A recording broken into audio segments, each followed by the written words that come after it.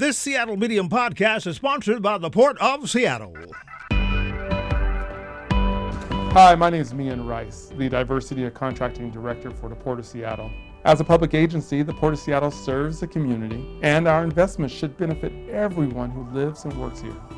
The Port is committed to equity, diversity, and inclusion, and to leveling the playing field.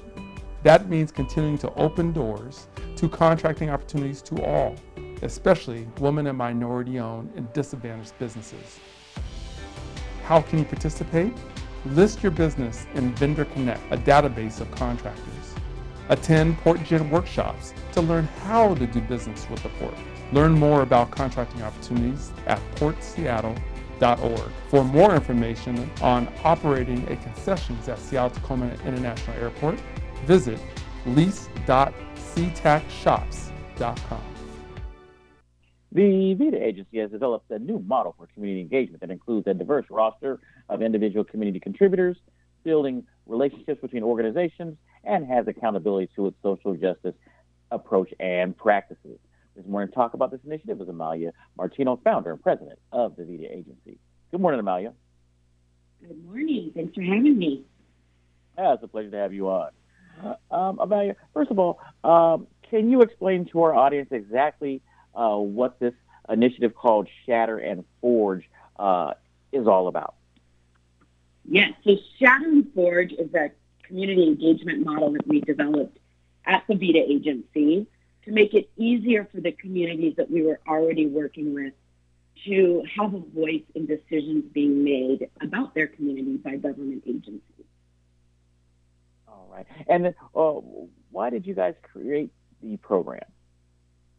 Yeah, so we have been working in community for about 6 years in business. And we, after the summer of 2020, we really felt the pressure of our clients wanting to hear more from very specific communities. And they all wanted to hear from them at the exact same time. And it was all very urgent. And we've seen that continue, but it was very taxing on community members, right? We're already in a very stressful time, and now these people who never really wanted to hear from them before in this way wanted to hear from them now. And so we really felt it as our role to kind of start facilitating that conversation in a more sustainable way for everyone involved. All right. And then I understand that there are different layers of involvement. Can you kind of talk about those a little bit?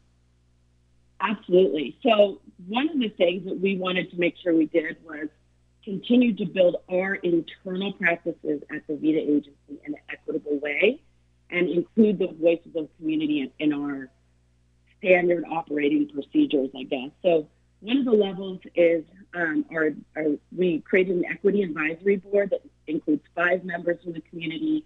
They serve a 12-month term. They receive compensation for their involvement, and we meet with them, and they let us know what we're doing right, what we're doing wrong, what we need to improve, and help us keep a pulse of what's going on. The other one is the networkers, which are community-based organizations or leaders in communities who are already doing work and maybe will work with us on a project-by-project basis.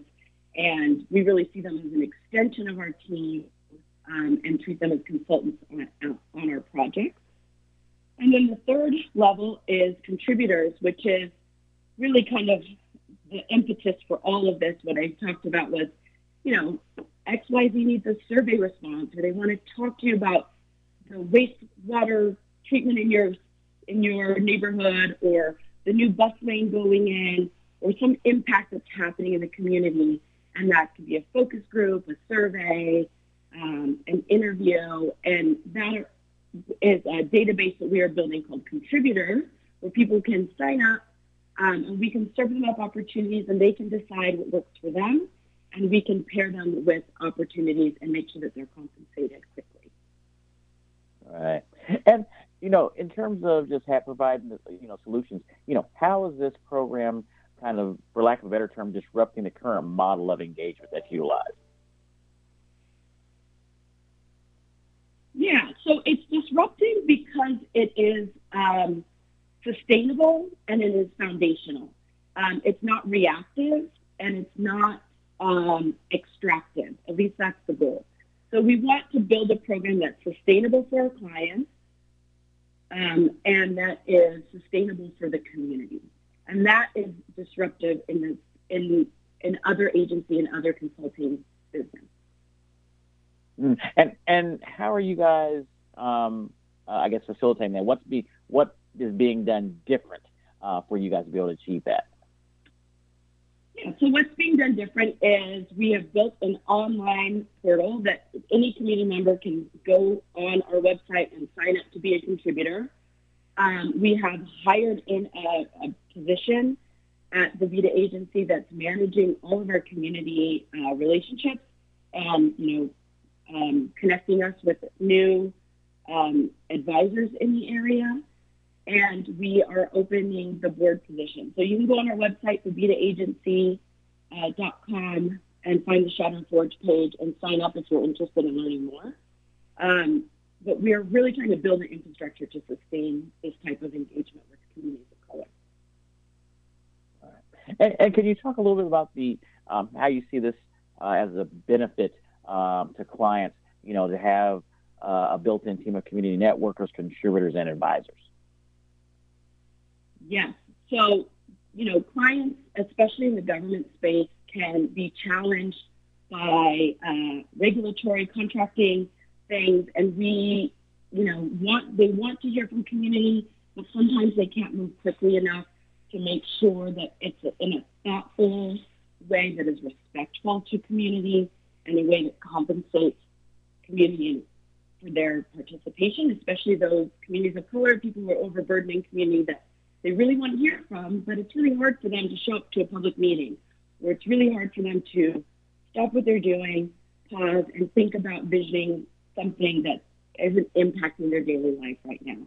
So this is a full solution that we can offer clients. It has equity embedded throughout, so equity is not an afterthought, and that has been really important as we've seen equity priorities through many of our projects, but not necessarily articulate. They're not quite sure how to do it, so we're offering up a solution for a one-stop shop for how to do it on 3 different levels.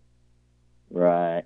And Amalia, what are the benefits for the community with this new approach, and how can people get involved with the process?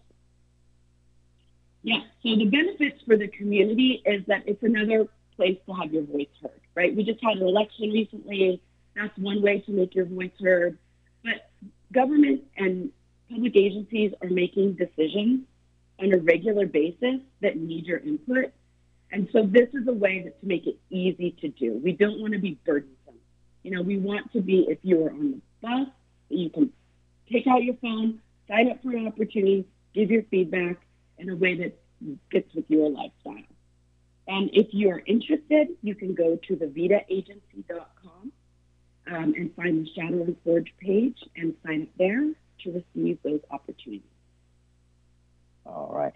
And Amalia, before I let you go, is there anything else that you would like to share with our community that you feel is important as it relates to this initiative?